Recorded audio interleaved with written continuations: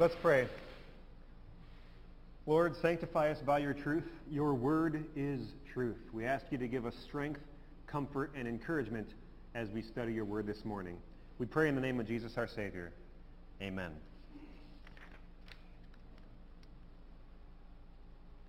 Once upon a time, there was a king who had it all. So he was the commander of the world's most powerful army, and the borders of his nation were totally fortified and secure. He lived in a beautiful palace surrounded by all the wealth and luxuries that you could imagine. On top of all that, everybody liked him. So this king, unlike a lot of kings, was tremendously popular with the common people, with the nobles. He was universally respected. This king really had a pretty good life. Separately, there was a different king who was greatly suffering. This king was old, and he was sick, and he was in constant pain. He was suspicious and paranoid, and for a reason. He constantly had to be looking over his shoulder for the next young traitor who was going to be conspiring to maybe kill him and overthrow him and take his throne. But worst of all, he lay awake at night, unable to sleep, replaying the events of his past and being tormented by guilt. Life for this king was very, very difficult. So, two kings, two kind of different situations. Which king do you think was in a better place? Seems like an easy answer, but the answer may surprise you. So, the first king was King David in the prime of his life. Maybe you remember this from your extensive Old Testament studies, that unlike his predecessor King Saul, David really was, by all accounts, a very good king.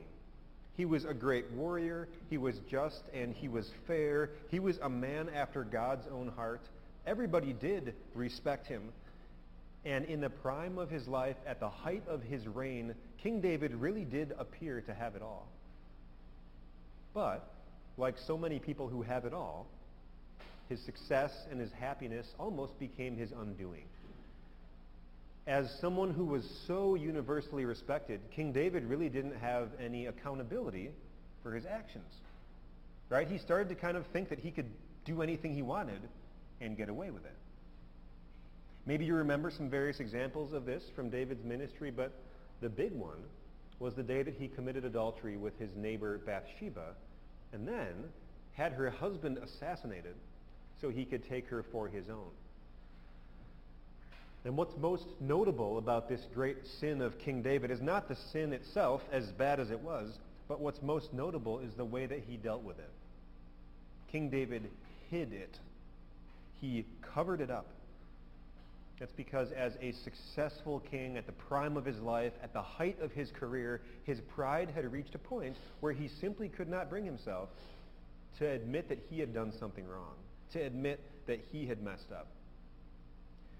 And so, despite all that wealth and prosperity and comfort and happiness, David was actually in an extremely dangerous spiritual position. He was not repentant for his sins. Thankfully, God sent him the prophet named Nathan to talk to him and to lead him to repentance. But it was kind of ironic, wasn't it? At the prime of his life, at the height of his career, when everything was going so well, that was when King David found himself in deeper spiritual danger than he was ever in at any other point. And we kind of said this, if you were here in the sermon last week. We said the most happy and successful times of life can actually be spiritually the most dangerous times in life. Now, in case you're wondering about the other king, well, that was also King David. But that was King David at the end of his life, towards the time that he wrote our psalm for this morning, our sermon text, which is Psalm 38. At this particular time, David was old and sick and constantly in pain, so he wrote things like this: "There's no health in my body. I'm feeble and utterly crushed. Even the light has gone from my eyes." On top of all that, he was surrounded by traitors and young people trying to overthrow him and take his throne. Maybe you remember the name Absalom. Does that name ring a bell? That was King David's son who tried to overthrow him and become king in his place. And Absalom was stopped, and he was defeated, and King David got his throne back. But at the end of David's life, it almost happened again. His son Adonijah was now conspiring against David, trying to kill him, trying to seize the throne away from its rightful heir, which was supposed to be the son named Solomon. And so as the plotting was going on around him, David wrote, "Those who want to kill me set their traps. Those who would harm me talk of my ruin. All day long they scheme and lie." But then worst of all, old King David lay awake at night, tormented by guilt over his sins of the past, like committing adultery with his neighbor and having her husband killed. And as that guilt weighed on him, he wrote, "Lord, do not rebuke me in your anger or discipline me in your wrath. My guilt has overwhelmed me like a burden too heavy to bear." So pay close attention now. What's notable about these problems that old King David is facing is not the problems themselves, bad though they are, but what's notable now is what David is doing with them. Now, he is bringing them to God. He's no longer hiding them. He's no longer covering them up. He's crying out to God for help. And that is because over the years, King David has learned, no matter how big of a mess he gets himself into, God, his heavenly Father, will never forsake him. And so that's why he ends the psalm the way he does. "Lord, I wait for you. You will answer, Lord my God." "Lord, do not forsake me. Do not be far from me, my God, but come quickly to help me. My God, my Savior." So at the end of David's life, he may have been physically weak. He may have been emotionally troubled, but spiritually, he was the strongest that he had ever been.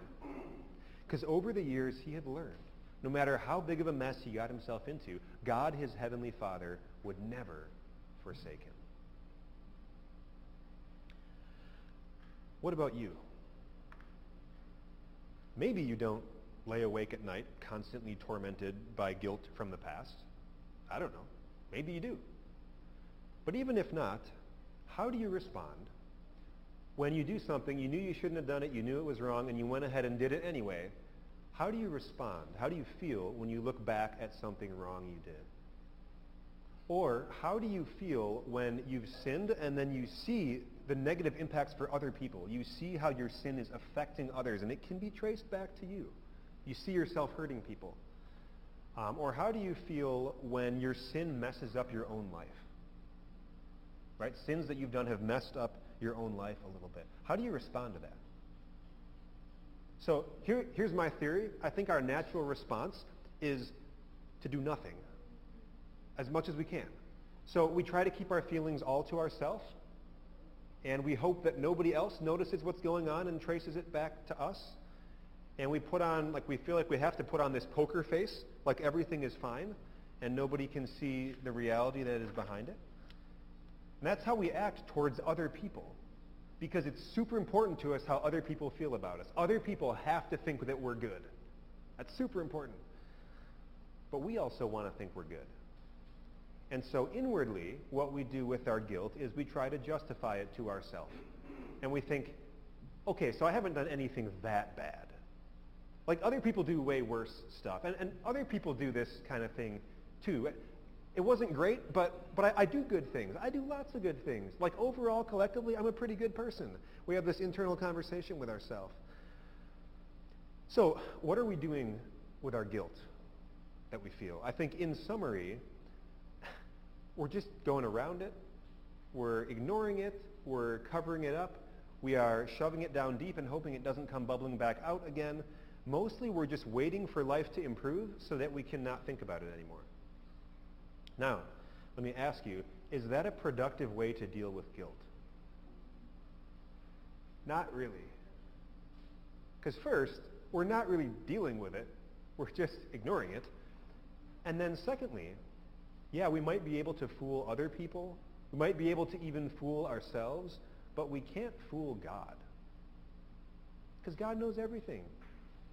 Right? God knows every wrong thing that we've done. And God also knows that twisted, sinful nature that lies at the bottom of our heart, every one of our hearts.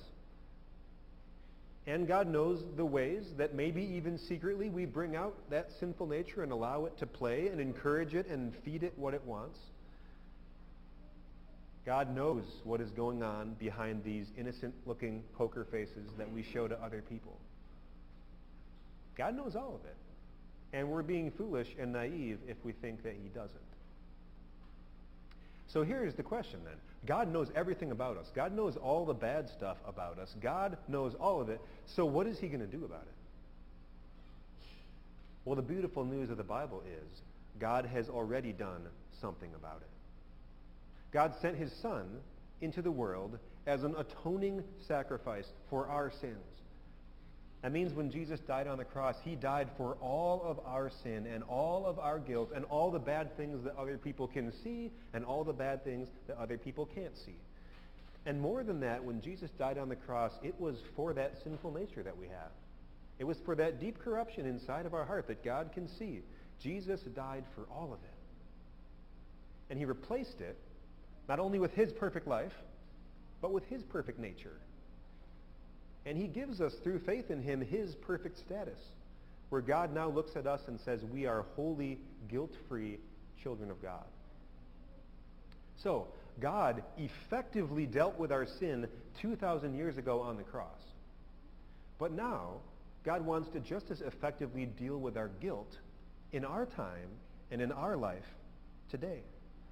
And that is why the Apostle John wrote in our second reading, if we confess our sins, he's faithful and just, and he will forgive us our sins and purify us from all unrighteousness. For a similar picture, the Apostle Peter was preaching a sermon to some Jewish leaders, and he said this. He encouraged them, repent and turn to God, so your sins may be wiped out, and so times of refreshing may come from the Lord. So, yes, Jesus washed your sins away 2,000 years ago when he died on the cross. But now, in your life today, God doesn't want you to go through life being consumed by guilt. And God also doesn't want you to go through life just ignoring your guilt and burying it and not thinking about it, because that's not productive.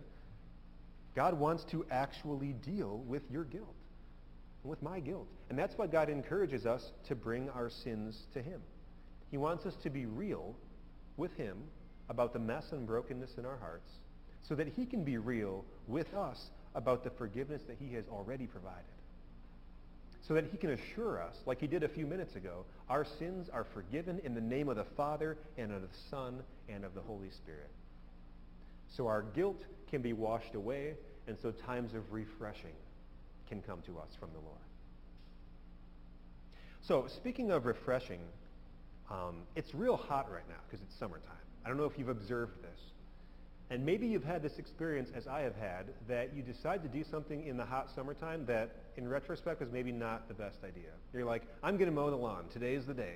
I'm going to go on this run, and it's an out and back, and I'm going to go all this way out. And now I have to come all the way back. But have you ever got in over your head on a hot, sunny day, and you start to really not feel good? You are feeling faint. You are feeling maybe dizzy. You're starting to think about, maybe I have heat stroke. And at a time like this, when your body is just feeling the heat, there is nothing that feels so good as a simple glass of water. You stop at Krog Street Market and someone has mercy on you and gives you a drink. Or you finish your lawn and you sit down on the porch and get a glass of water. It's not fancy. It's not carbonated. It's not Gatorade, right? But when you are just so deeply suffering from heat and thirst, this is like the best thing in the world. This is what your body needs.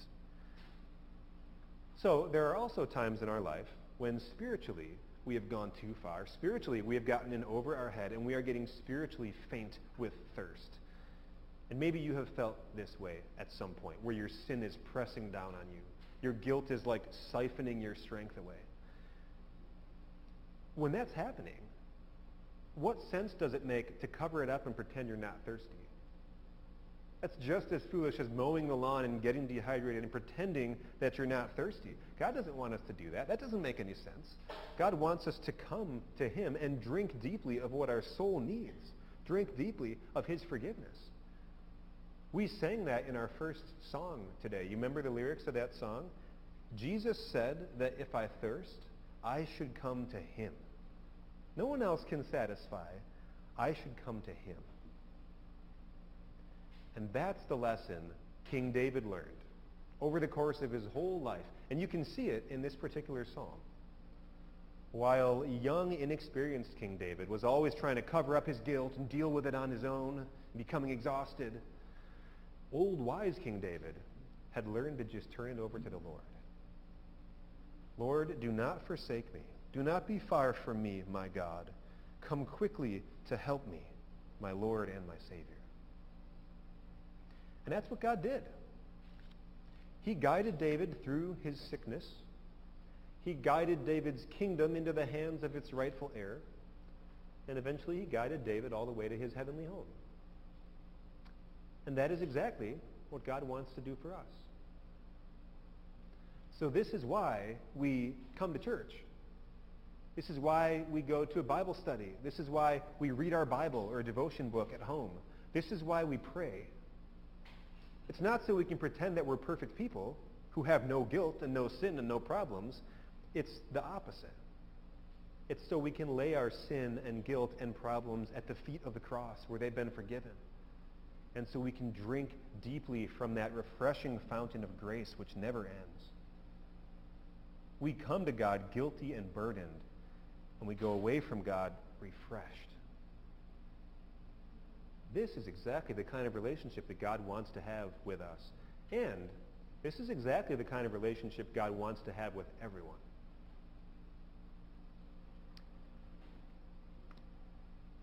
Once upon a time, there was a teenager who made some terrible decisions at a party. Consumed by guilt and fear over what she had done, she ran outside, she got into an Uber, she sped off into the night. And as she bumped down the road in the dark with her hoodie up, she texted her best friend on her phone, and here is what her text said. I messed up so bad tonight. Please don't tell my dad. If he ever finds out about this, he's going to kill me. A different time, a different teenager made some terrible decisions at a party. Consumed by guilt and fear over what she had done, she went into the side room of the party and began to frantically search for her phone. And when her friend came in and checked on her and asked her what she's doing, she said this, I messed up so bad tonight. I need to call my dad right away. She found her phone. She called her dad. He came and got her, and he took her home. So these two teenagers were in similar situations, but they clearly had very different relationships with their dads. I messed up. My dad is going to kill me. I messed up. I need to call my dad. Two very different relationships going on. So let me ask you this. What kind of a relationship does God want us to have with him? It's the second one. He wants us to call upon him in a day of trouble. He wants us to bring to him our guilt and our shame. He wants us to open up our empty, exhausted hearts so he can fill them with the refreshment of forgiveness. It is exactly what our soul needs more than anything else. And yet, so many people think that God is doing something else, that God is thinking a different way, that God is not here to satisfy this greatest need that we have. And I wonder, I think it's probably true, that this is the greatest misconception that people have about God. Because people in the world have all got things in common, right? We're all sinners. At points in life, we're all going to make some terrible decisions. But when we do, we instinctively react like that first teenager. Don't tell my dad. He's going to kill me. And so we think of every different way that we can to cover it up, and we put on our perfect innocent face so that other people think that everything is really good, and we try to do some good things to try to soften the blow of it, but we have to shove our guilt deep down and kind of pretend that it's not there, and pretend that we're good people, because if God could actually see the kind of people that we are, he would kill us, we think. But what people don't realize is God can see exactly the type of people that we are, and instead of killing us, he died for us. He already went to the cross and died for us. And a God who would do all of that for us A God who would see every bit of our guilt and our shame and love us anyway. This is a God worth knowing. So, you know that God is like this, and I know that God is like this. It is our mission to help more people realize that God is like this.